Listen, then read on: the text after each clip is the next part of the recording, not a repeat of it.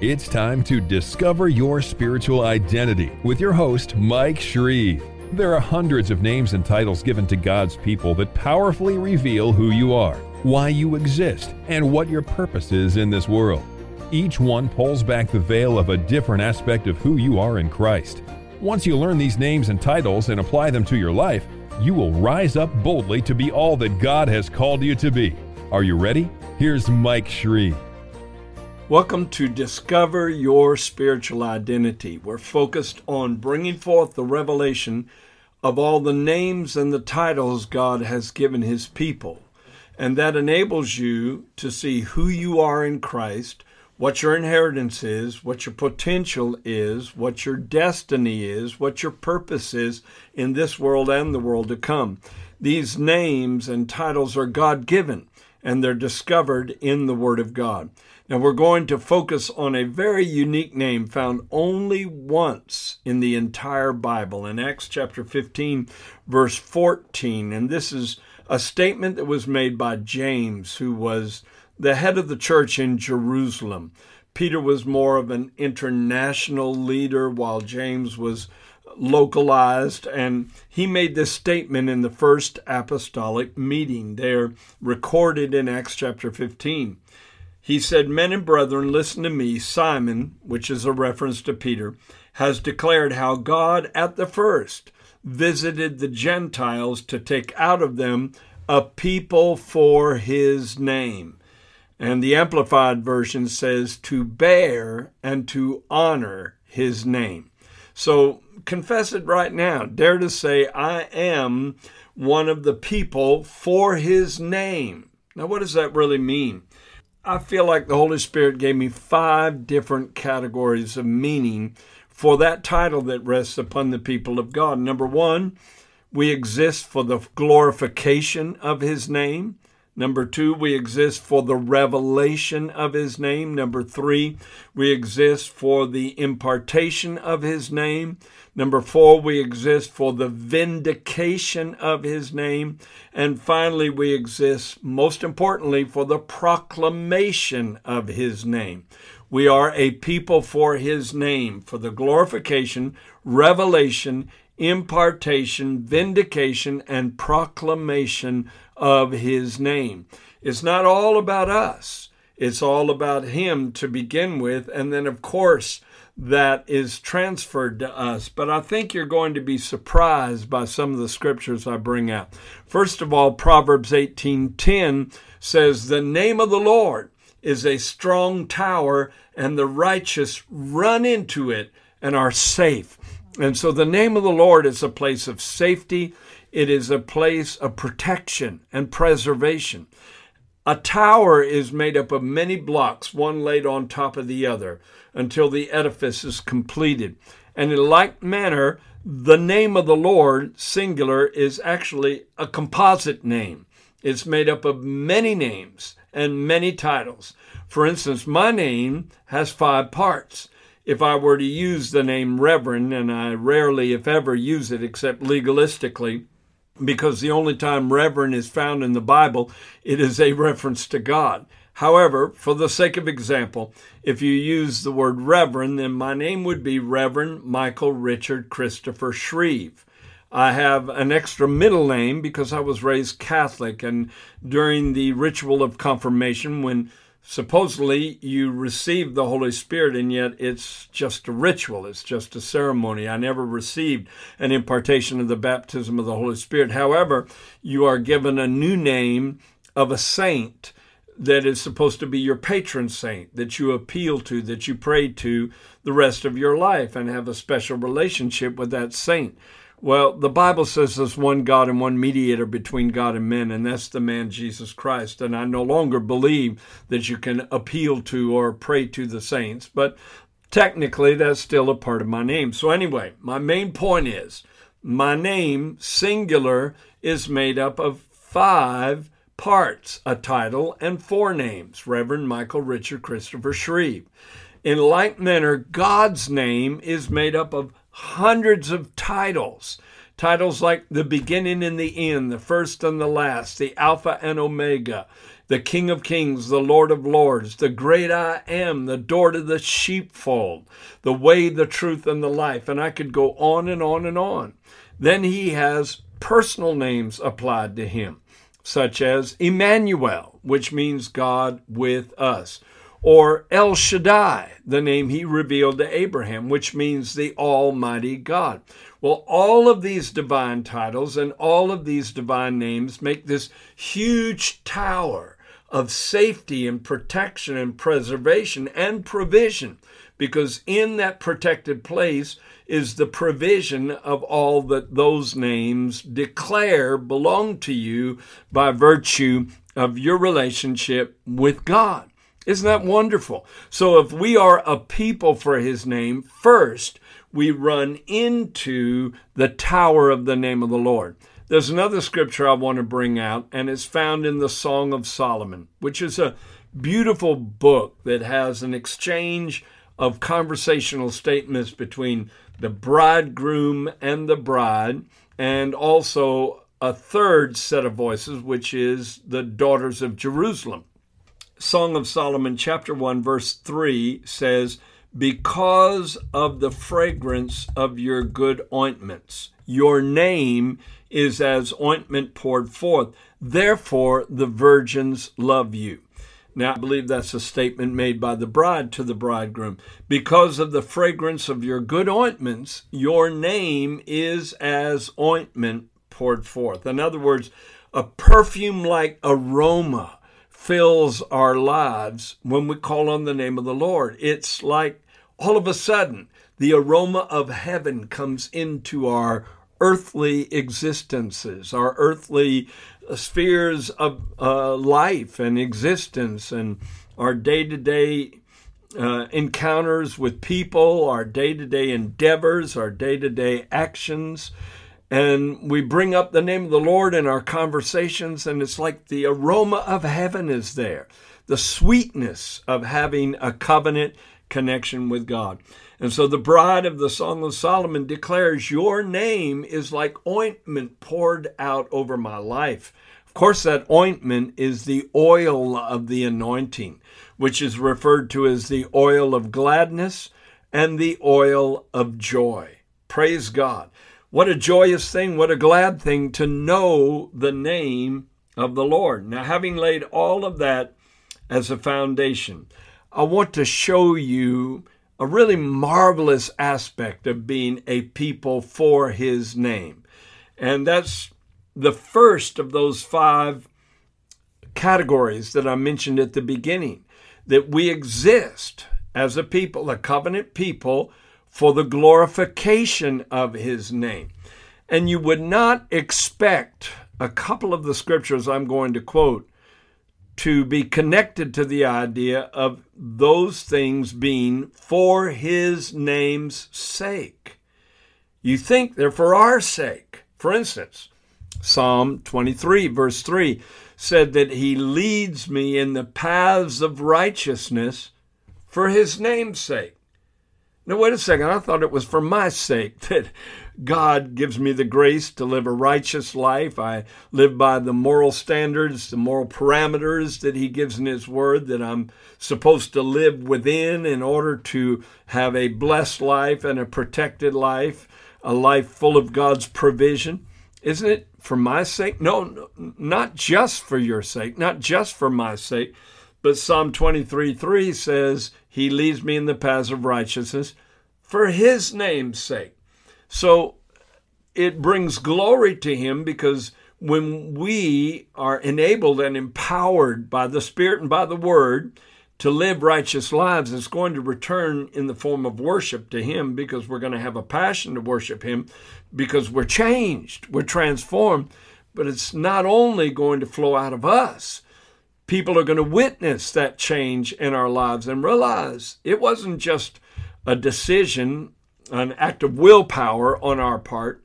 It was something supernatural that transformed us, and it will redound to his glory. It will be for his name's sake. They'll know we are Christians by our love, the old song says. And it's so true.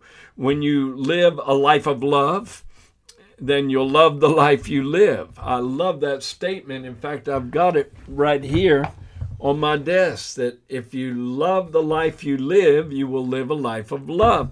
And that love is an indicator to the world that somebody lives in you who is the Lord of love. His name is Jesus. But that's not the only scripture I'm going to take you to in this particular area.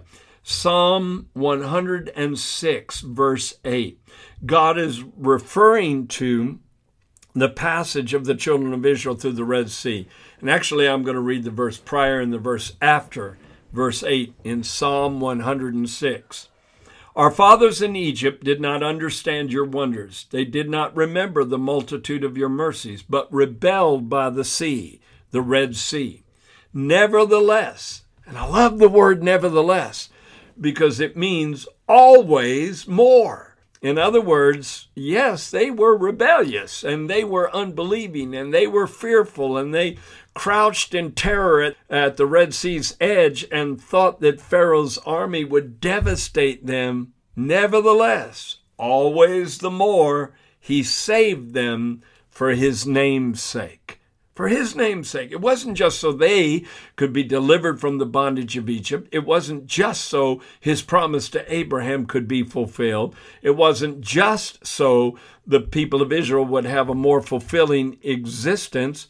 It was for his name's sake, because I guarantee you they did not have Facebook and Twitter, and they did not have the internet, and they did not have cell phones and the means of communication that we have now.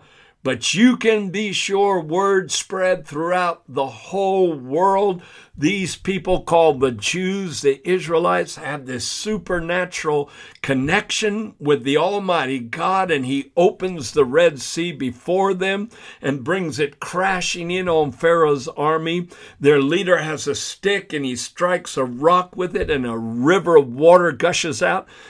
The desert should have killed them, but this God they serve brings manna out of heaven. It was all for his name's sake, that the world might know there is one true and living God in the midst of all the deities that are humanly manufactured, products of human imagination, false idols, false gods, worshipped by the multitudes in this world. Got a witness during that grand exit from Egypt that there was one true and living God. And so he saved them for his name's sake. But see, that overflows into a new covenant way of looking at it too, because you and I weren't under Pharaoh's dominion or his harsh taskmasters ruling us on a day-to-day basis with the cracking of their whips, but we were under Satan's dominion, and the taskmasters that were in control of our lives were the demonic forces that whipped us around with their influence, their evil, diabolical plans. And maybe we weren't in bondage in Egypt. Maybe we weren't slaves in a foreign land, but we were slaves to sin. We were slaves to the lower nature. We were slaves to the control of Satan and his demonic underlings that had authority over us until the revelation of the name of Jesus came to us. And then he may not have exited us out of Egypt through the Red Sea into the wilderness where he went before his people as a pillar of fire and a cloudy pillar, but he did exit us out of the bondage of sin and take us through the impassable hindrance that prevents any human being from getting loose from this lower nature. And that's the curse that's on all mankind. But just like he opened the Red Sea, he opened up the curse for us, and we went through it into a relationship with him, where he goes before us now. He guides us through the wilderness of sin. We have a brand new life, and it's all for the glory of his name. Salvation came to us. We were saved from sin, saved from Satan, saved from the curse, saved from the lower nature, one day to be saved from death and hell and the grave. Everything negative that any human being faces, we have been saved from for his name's sake. It's all for the glory of his name. I love 1 John chapter 2, verse 12. Listen to this. I write unto you, little children, because your sins are forgiven you for his name's sake. Isn't that an amazing thought?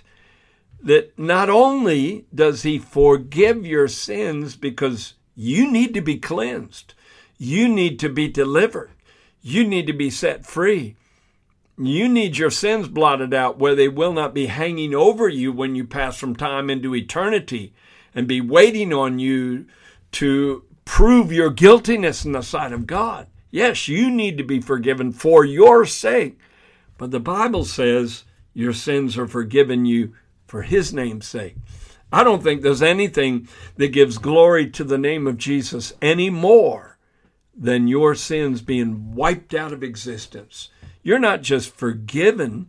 That word forgive comes from Old English words, forthgive, that means to send forth or to send away.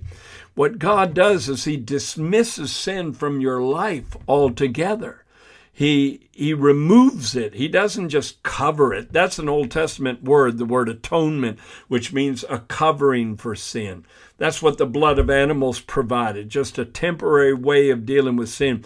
You've received more than atonement. You've received the absolute annihilation of sin. God said in Jeremiah 31:34 that your sins and iniquities he would remember no more. You have been justified, which means legally acquitted of all guilt, just as if you never sinned. How fantastic is that? Praise God. So your sins are forgiven you for his name's sake. No wonder the psalmist in Psalm 25, verse 11 says, "For your name's sake, O Lord, pardon my iniquity, for it is great." Next time you ask for forgiveness, don't just ask it for your sake, so you can be delivered from grief, so that you can be delivered from heartache, so that you can be delivered from the consequences of that sin. But say, Lord, do it to bring praise to your name, to bring honor to your name, to bring worship to your name. Also, in Psalm 31, verse 3, we find out that his leadership, his guidance in life, where he leads us by the word, by the written word, by the living word, and by the Spirit of God, that inspiration and revelation that comes on a daily basis. The wind blows where it wills, just like the wind of the Spirit in your life. All of that is not just for your sake so that you can live a life of purpose, so that your destiny can unfold before you, but it's for his name's sake. Let me give you the scripture. For you are my rock and my fortress. Therefore, and when I see the word therefore, I get excited because it means a conclusion has been reached. And when I see the word therefore, I want to find out what it's there for. And here it says, you are my rock and my fortress. So you're a place of safety and defense, a high place where I'm above my enemy. Praise God. Therefore, for your name's sake, lead me and guide me. You put me in a place of supremacy now. You put me in a place of protection.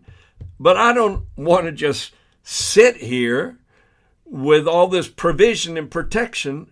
I want to have a purpose in life. Therefore, for your name's sake, so that I can proclaim your name, declare your name, do works in your name, for your name's sake, lead me and guide me. The next time you ask for divine guidance in your life, try asking for that reason. Instead of just so that you won't be confused anymore, instead of just so you won't be wondering what to do with your life, but for his name's sake, may leadership and guidance be yours. Praise God. One more. There's a great scripture in 3 John chapter 1, verse 7 that talks about those that were active in ministry going from city to city in the early church. And John was really encouraging church leaders to treat these itinerant speakers and itinerant workers, evangelists that would evangelize a community correctly. And he said they went forth for his name's sake, taking nothing from the Gentiles. I believe that's how we should approach every day, that we go out of our front door, we drive down the road to our jobs, to our daily endeavors, to whatever we're involved in. Let's go out, not just to get the groceries, not just to earn a paycheck, not just to fulfill a career, but I'm going out of the door for His name's sake. Now, if we're going to be a people for His name, that's the first of 5 reasons. I hope I can get to the other 4 on the next podcast. But first and foremost of all, it is for the glory of His name that He changes us, and it is for the glory of His name that He flows through us to change the world around us. Now, if these podcasts are a blessing to you, either the audio podcast or the video podcast, and you can find out information on the audio podcast on our website, shreveministries.org, if that's good for you. A lot of times people listen to these teachings on their way to work and they can't watch it, but the audio aspect of it is a blessing. So you can go to shreveministries.org and get all the information about where you can download the podcast. Or if you prefer the video, just go to our YouTube channel. That's where it will be posted. Mike Shreve Ministries is the name of our YouTube channel. Also, I would urge you to get this book, Who Am I? And begin your journey into the discovery of all the names and titles God has given you. This book enshrines 52 of those names and explains them in detail. And I guarantee you it will be not only a grand discovery, but a great awakening in your life to find out who God says you are. So get your copy on shreveministries.org of Who Am I? God bless you. I hope you enjoyed today.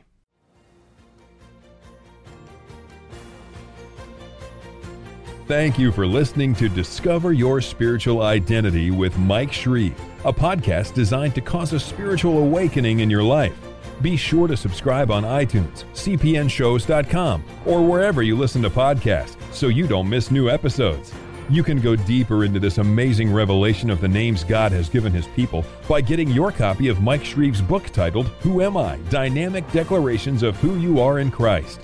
We also invite you to visit our website, shreveministries.org, and sign up to be part of our global internet family, a group of on-fire believers who are bold to proclaim, I am who God says I am, I have what God says I have, and I will be what God says I will be.